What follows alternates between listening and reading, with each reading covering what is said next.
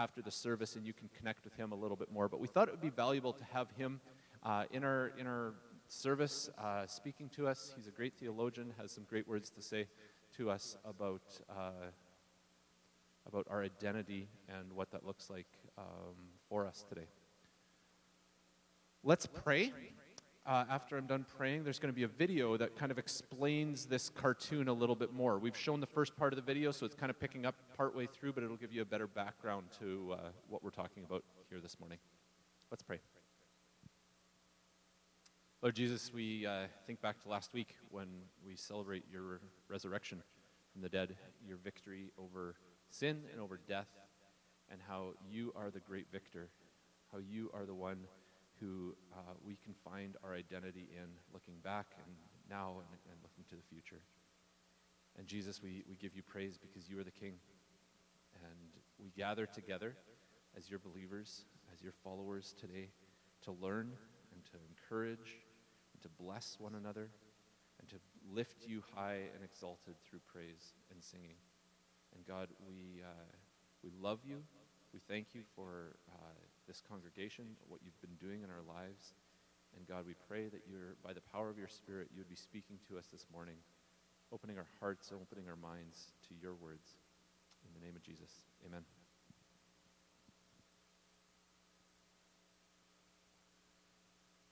This was a circular letter sent to multiple church communities in the Roman province of Asia Minor, which is in modern-day Turkey. And Peter learned that these mostly non-Jewish Christians were persecuted. They were facing hostility and harassment from their Greek and Roman neighbors. And so Peter wrote to encourage them in the midst of their suffering. And this helps explain the letter's design and its main themes. It opens with a greeting, and then it moves into a poetic song of praise to God, which introduces the key themes that are explored in the main body of the letter, where he first affirms the new family identity of these persecuted Christians, which will help them see their suffering as a way to bear witness to Jesus. And this has a way of focusing their future hopes on the return of Jesus. Let's dive in. You'll just see how all the pieces work together. So Peter opens by greeting these churches as the chosen people of God who are exiled around the world. Now, Peter makes clear throughout the letter that these Christians he's writing to are Gentiles. But here he describes them with phrases from the Old Testament that describe how God chose the people of Israel, the family of Abraham, who was himself an exile and wanderer. This is a key strategy that Peter repeats through the whole letter. He wants these suffering non-Jewish Christians to see that through Jesus, they now belong to the family of Abraham. And so they're wandering exiles just like him, misunderstood, they're mistreated, and they're looking for their true home in the Promised Land. Peter continues this idea in the opening song. He praises God for causing people to be born again into a living hope through Jesus' resurrection and the power of the Spirit. God's inviting all people into a new family centered around Jesus, a family that has a new identity as God's beloved children and who have a new hope of a world reborn by God's love when Jesus returns as King. And for people who have this hope,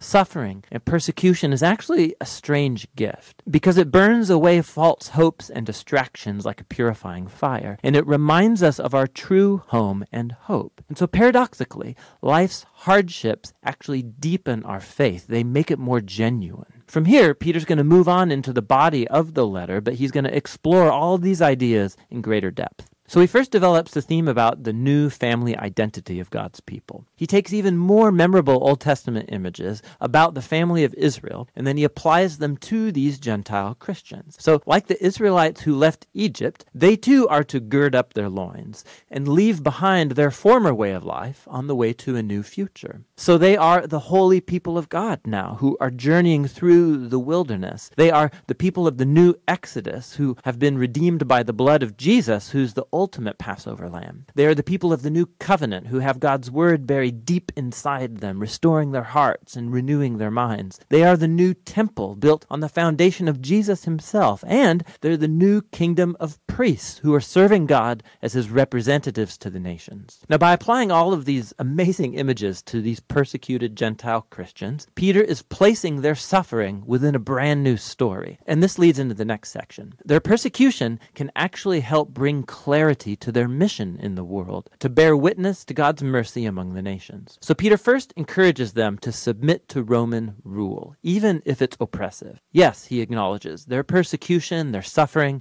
is unjust. But violent resistance solves nothing, not to mention that it betrays the teachings of Jesus, who loved his enemies instead of killing them. Peter then specifically highlights the very difficult situation that Christian slaves and wives faced when they lived in Roman households where the patriarch did not follow Jesus. The problem was that it was expected that everyone in the household would submit to and worship the patriarch's gods. And so Peter's aware that giving allegiance to Jesus will generate suspicion. So Peter says it's true. All Christians, including Roman wives and slaves, have been fully liberated by Jesus. But they are to demonstrate that freedom not through rebellion, but by resisting evil the same way Jesus did, through showing love and generosity to your enemies. And in homes where the husband is also a Christian, it's a different story. They are to treat their wives totally different from their Roman neighbors, regarding them as equals before God who are worthy of honor and respect. And Peter's hopeful that this imitation of Jesus' love and upside-down kingdom will give power to their words as they bear witness to God's mercy and show people the beautiful truth about the way of Jesus. But Peter's also a realist. He knows that Christians will continue to be persecuted, and so he reminds them of their future vindication. He recalls how Jesus himself was unfairly persecuted and murdered by corrupt human powers, but in reality, he was dying for the sins of his enemies. And afterward, he was vindicated and given resurrection life by the Spirit. And now Jesus is exalted as king over all human and spiritual powers. Then Peter shows how baptism points to the vindication of Jesus' followers. So like Noah, they've been saved through the waters, not as a magic ritual, but as a sacred symbol that shows their change of heart, their desire to be joined to Jesus in his death and his resurrection. And so now, even if they are murdered for following Jesus, their hope is in future vindication and exaltation alongside their king.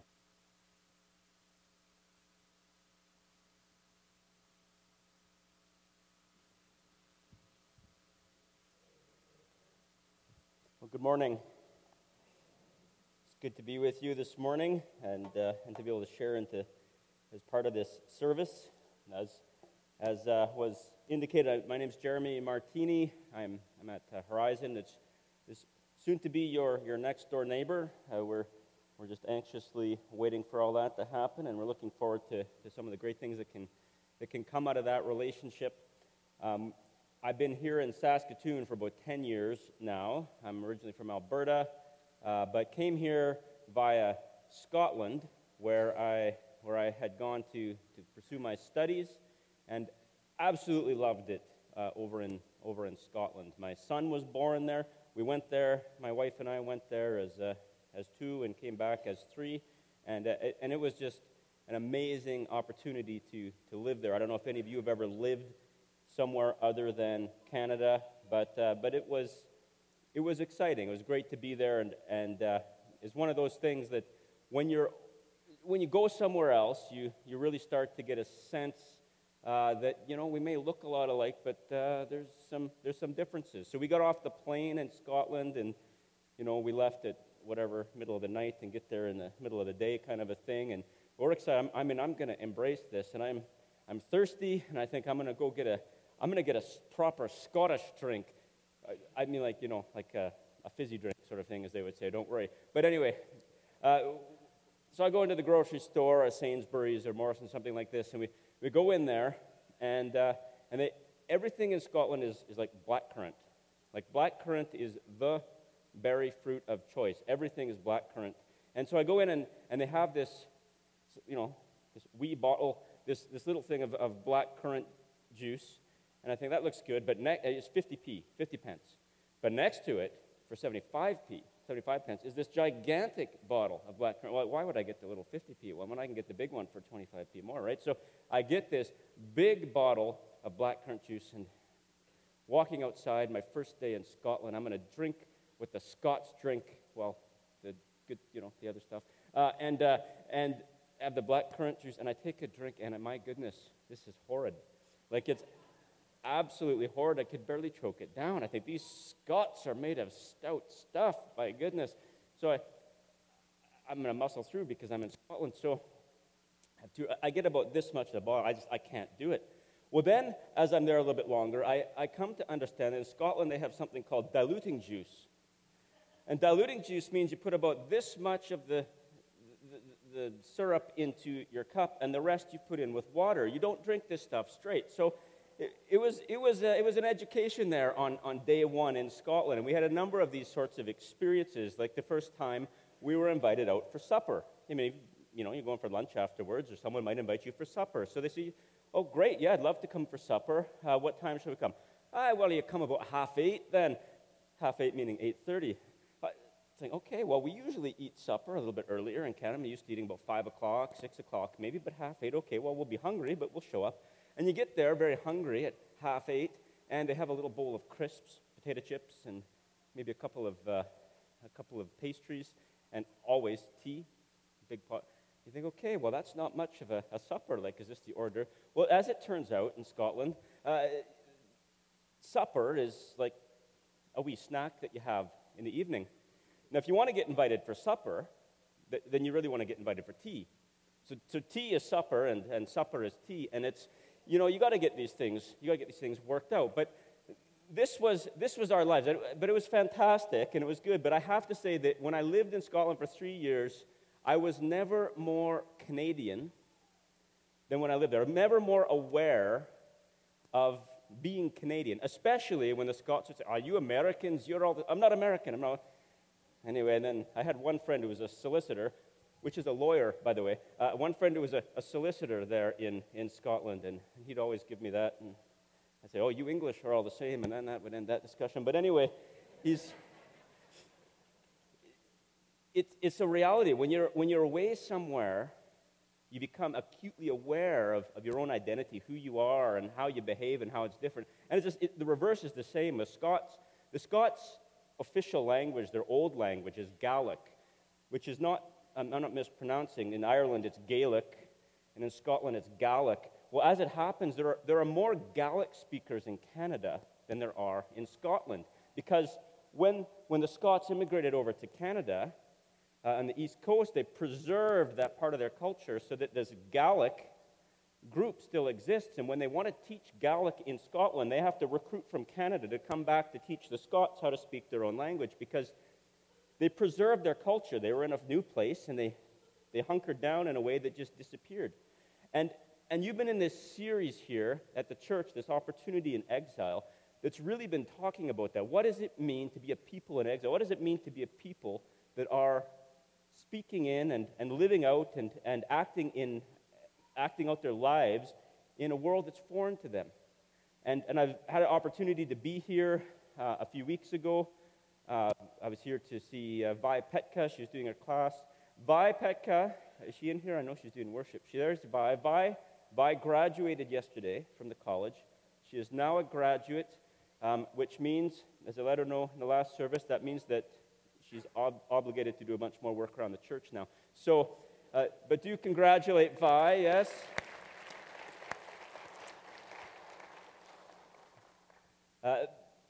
But this whole idea of being in exile and being foreign, this is part of what you've been looking at. And 1 Peter in particular is a book that's all about this. 1 Peter is all about who we are and how we behave. Who we are and how we behave as a people who are foreigners. And so we just saw the video there, and in the video it kind of unpacked a little bit the big picture, but I'll give a simpler big picture here than that one, and really you can almost divide 1 Peter into two chunks. 1 Peter is a letter, as it said in the video, that was written to a bunch of different churches all around, and all these churches, but it really focuses, you can break it down into two parts. The first part is just the first 12 verses, and the first 12 verses focuses on who. Who are we? And gives kind of a theological foundation. And then the whole rest of the letter, there's a letter that's all about kind of morality and how to behave, is telling you how. Now, there's who bits and how bits all throughout, but this is sort of a simple way of just dividing it out. And so we want to look at this morning, we're going to look at a first little bit of 1 Peter together.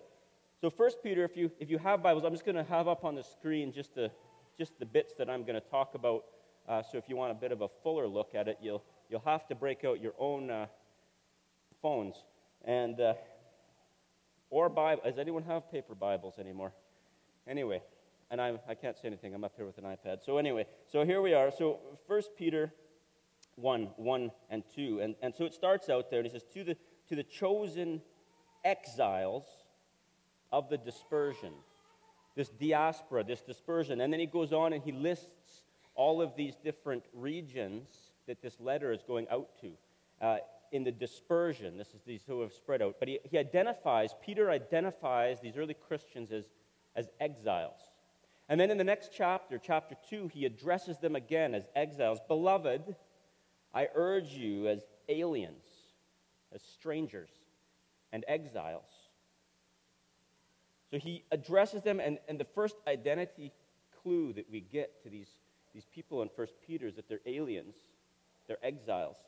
And aliens and exiles tells us that as Christians, this letter that's gone out to all the regions in this area, all being addressed as aliens and exiles, as speaking to Christians in general, us middle-class Christians here today, this letter still comes to us as our Canadian or to our Scottish friends across. We are all aliens and exiles.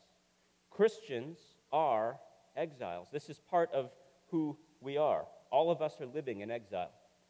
And that works. But aliens and exiles tells us not only that, it also tells us something else. When you're called an alien and exile, you're being identified not by what you are so much as by what you are not. If you're being told that you're a foreigner, you're foreign to whatever context you're foreign in. You're a stranger in whatever context you're a stranger in. So being alien and exile tells us that we're all exiles, but it also tells us more about what we are not. And Peter's going to go on to describe what, as followers of Jesus, we are not to look like, as well as what we are. And so we're going to take a look at that this morning. Verses 1 and 2 again, going back. Let's think about what are we then, Peter? You're telling us that we are aliens and exiles. What can you tell us about what we are as Christians?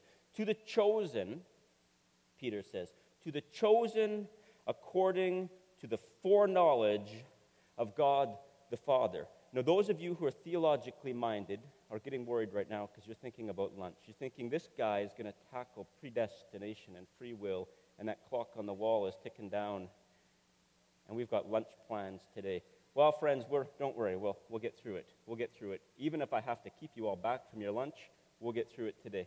No, we will get through it. We will tackle a little bit, because I think sometimes the passages itself unpacks it. But Peter definitely identifies these Christians as chosen according to God's foreknowledge. And chapter 2 again, you are a chosen race, royal priesthood, a holy nation, God's own people. What?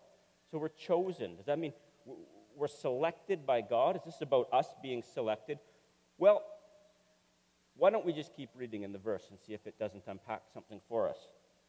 So, as the verse goes on to say, to the chosen exiles, according to the foreknowledge of God the Father, by the Spirit's sanctification, for the purpose of being obedient and sprinkled with the blood of Jesus Christ. What about that other chosen verse in chapter 2?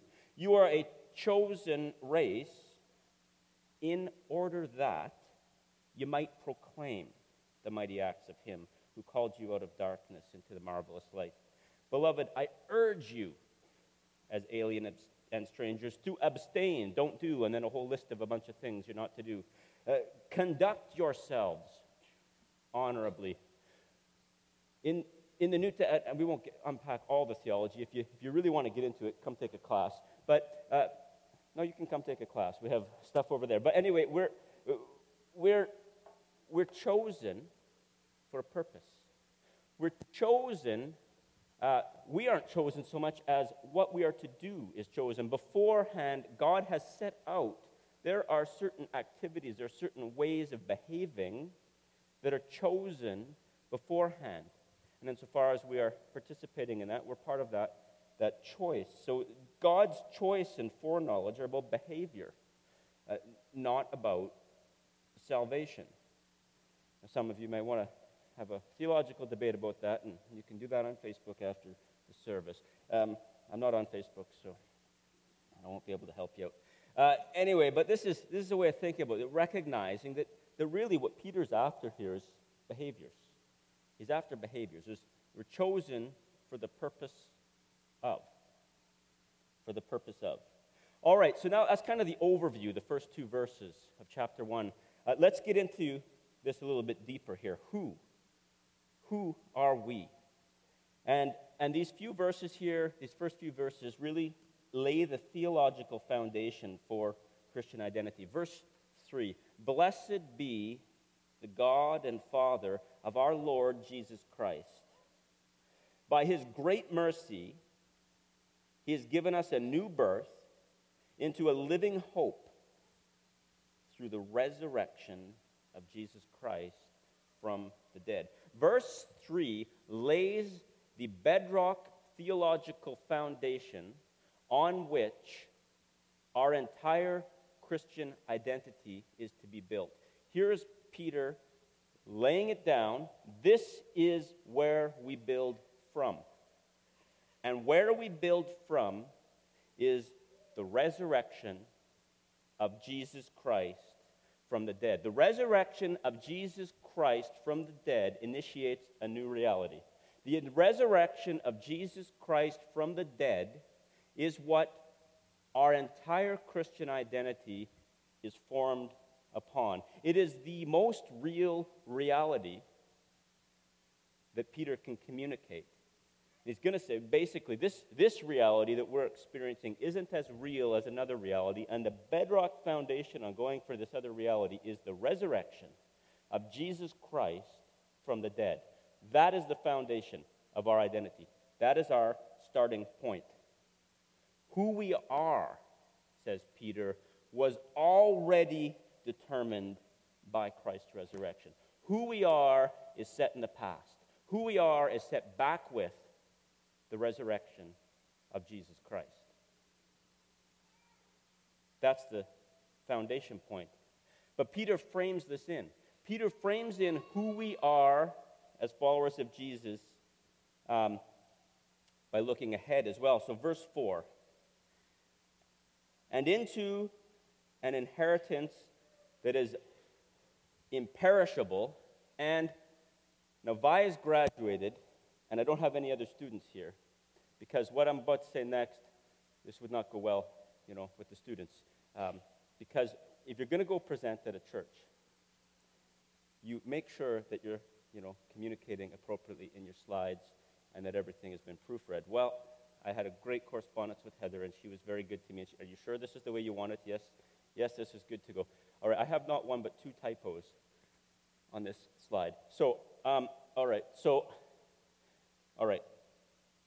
What Peter actually says, that is not above you, what Peter actually says is, "And into an inheritance that is imperishable and undefiled," not undefined. All right. I was doing this in an airport, and I'm not very good with technology. Anyway, undefiled and unfading, not unfolding. All right, so, we could come up with some new theology, but anyway, this is what Peter says.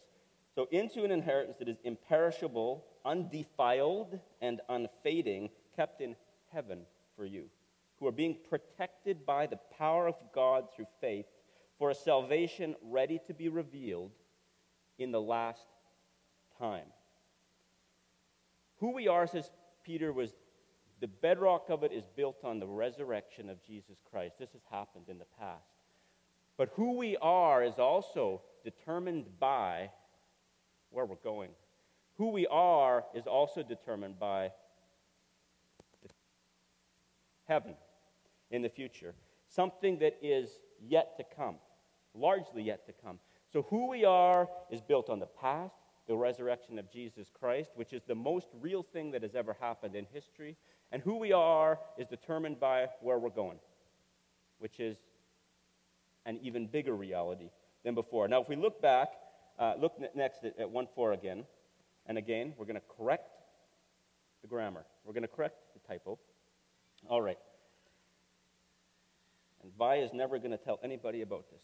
All right, so an inheritance that is imperishable, undefiled, unfading, kept in heaven for you.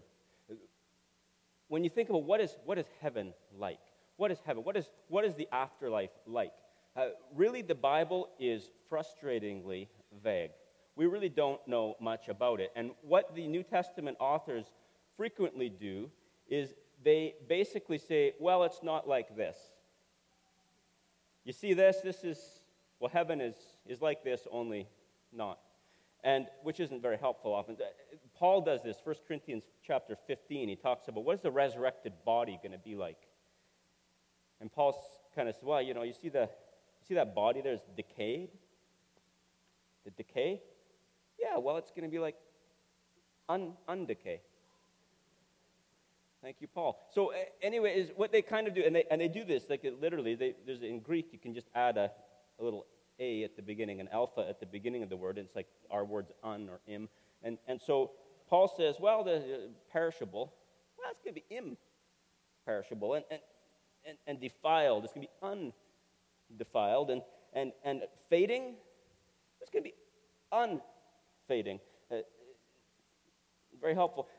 But really, if you think about it, it's amazing if you think that the New Testament writers are actually communicating about realities that physicists today already are talking about. The world expanding, the universe expanding, but it's also this whole entropy, the whole world's actually fading backwards and going and reverting into sort of chaos and diminishing.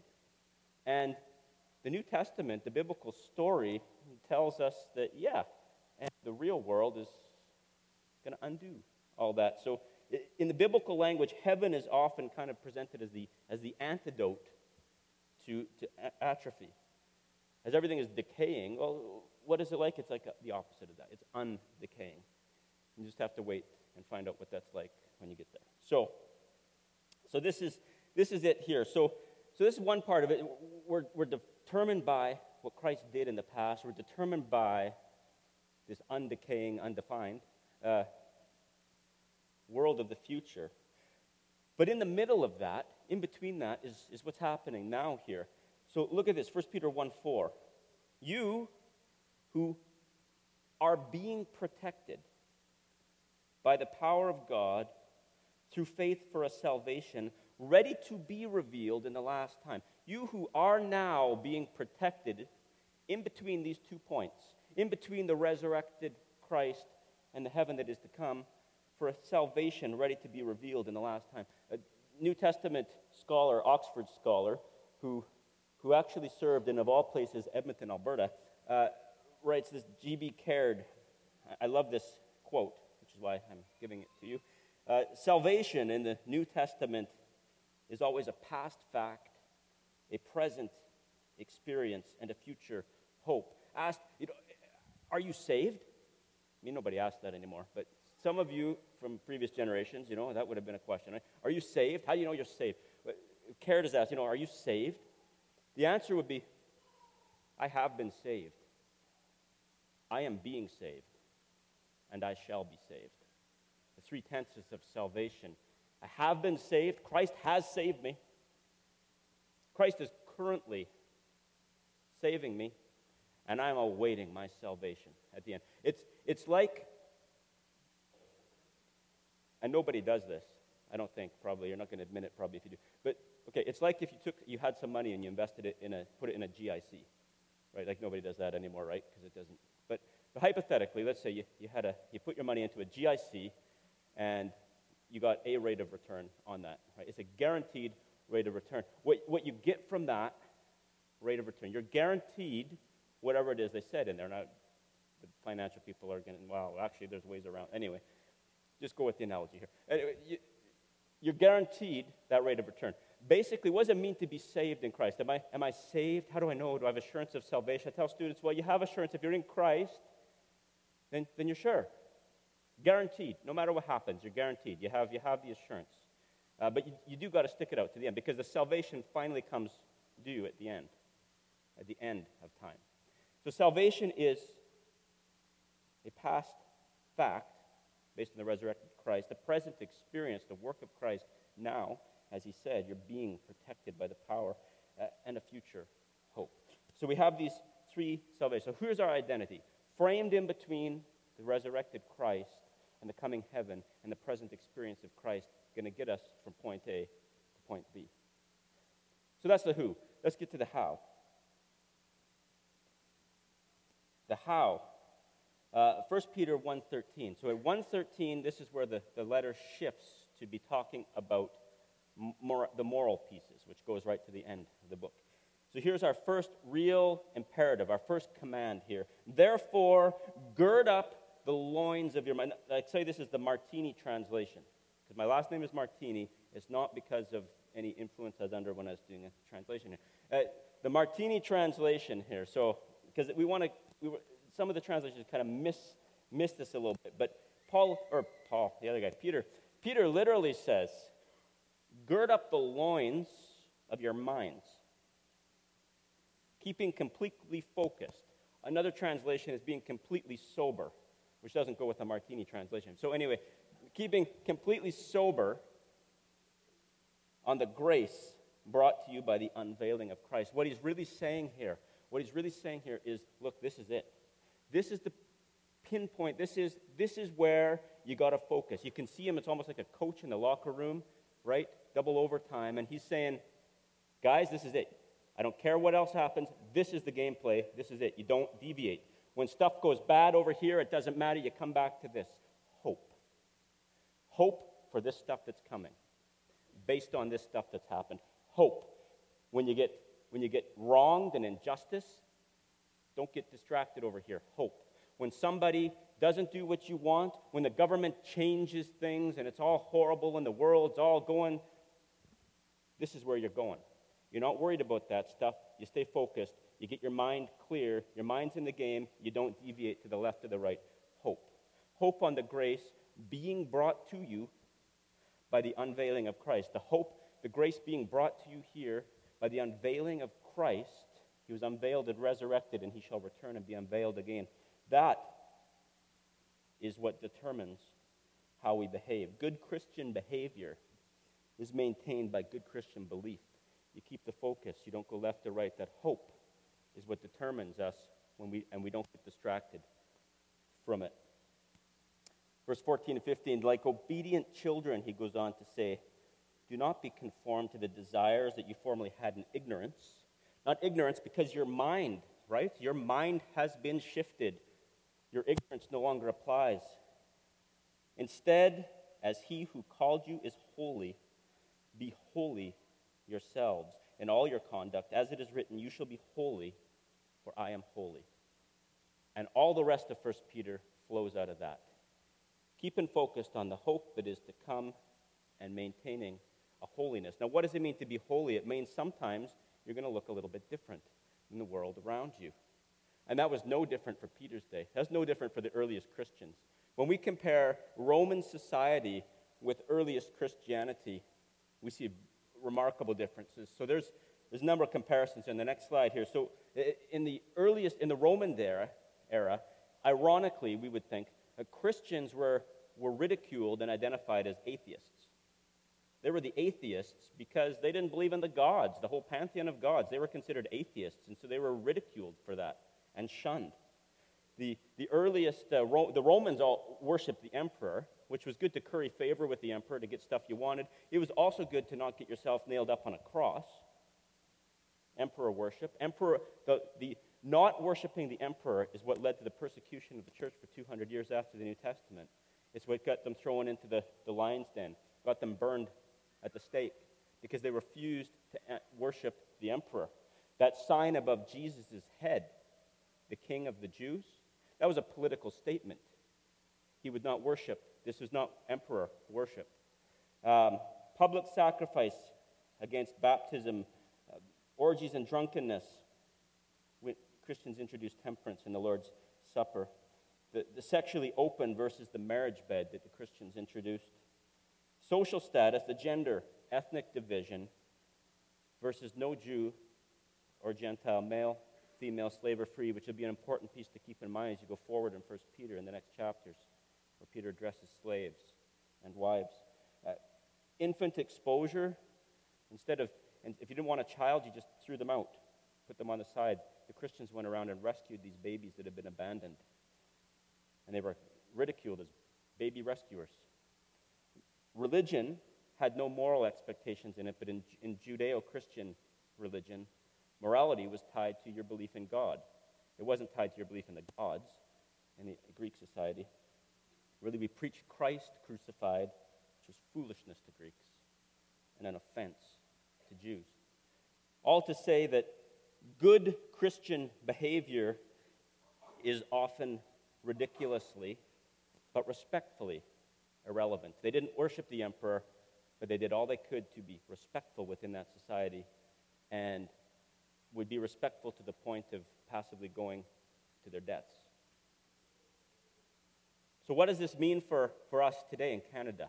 What does this mean for us where we're living a fairly privileged life? I was here a few weeks ago when Dale preached, and he made this comment that the loss of privilege is not persecution. I thought it was great. That really stuck with me. It didn't stick with me in the first service because I couldn't remember what he said exactly, but it's with me now. So, because I asked. Anyway, it was great, though. Loss of privilege does not equal persecution, and that's right. So, but what do we think about then today as our fairly privileged Christianity? Well, I suggest a few things. First, as Christians in exile, first we have to see ourselves as in exile because we're not there. But we claim to be built from over here on Christ's resurrection, but we're not yet there. So we're in exile. We're in between. This world is not the way it's meant to be, and so we don't expect it to be. But as Christians in exile, we need to recognize, I think, that it's better served building bridges than walls with others in exile. And that means building bridges with other believers within our believing community, so that if you're sitting over there because you can't be bothered and can't stand to sit with the person that's over here, I'm not really looking at anybody in particular, but if you're sitting there because you can't get along with them, that's a problem. If you're a Christian in exile within this community, you have to live as a body, as one. You need to make the point of living reconciled lives with one another. With believers outside our community and with other believing communities, we need to stand together as co-exiles who have our foundation in Christ's resurrection and the hope of heaven. The second thing we can think about as Christians in exile is that our social irrelevance testifies to a world that is actually more real than this one. Sometimes we want to be relevant in the church. We want our church to be welcoming to those in the community. But sometimes the most important thing we can do is to be ridiculously, respectfully irrelevant and be outside. Sometimes we have to be irrelevant to bear witness to something that's more real, because we have more to offer than just what's here. And finally, as Christians in exile, we need to keep the focus. We need to keep our head in the game. We need to keep the loins of our mind girded up and know that our hope is what drives us. Our hope when the whole world seems to no longer make sense. It's our hope for something more real that keeps us focused and in the game. I'd like to call up the worship band and thank you so much for your opportunity to share with you this morning.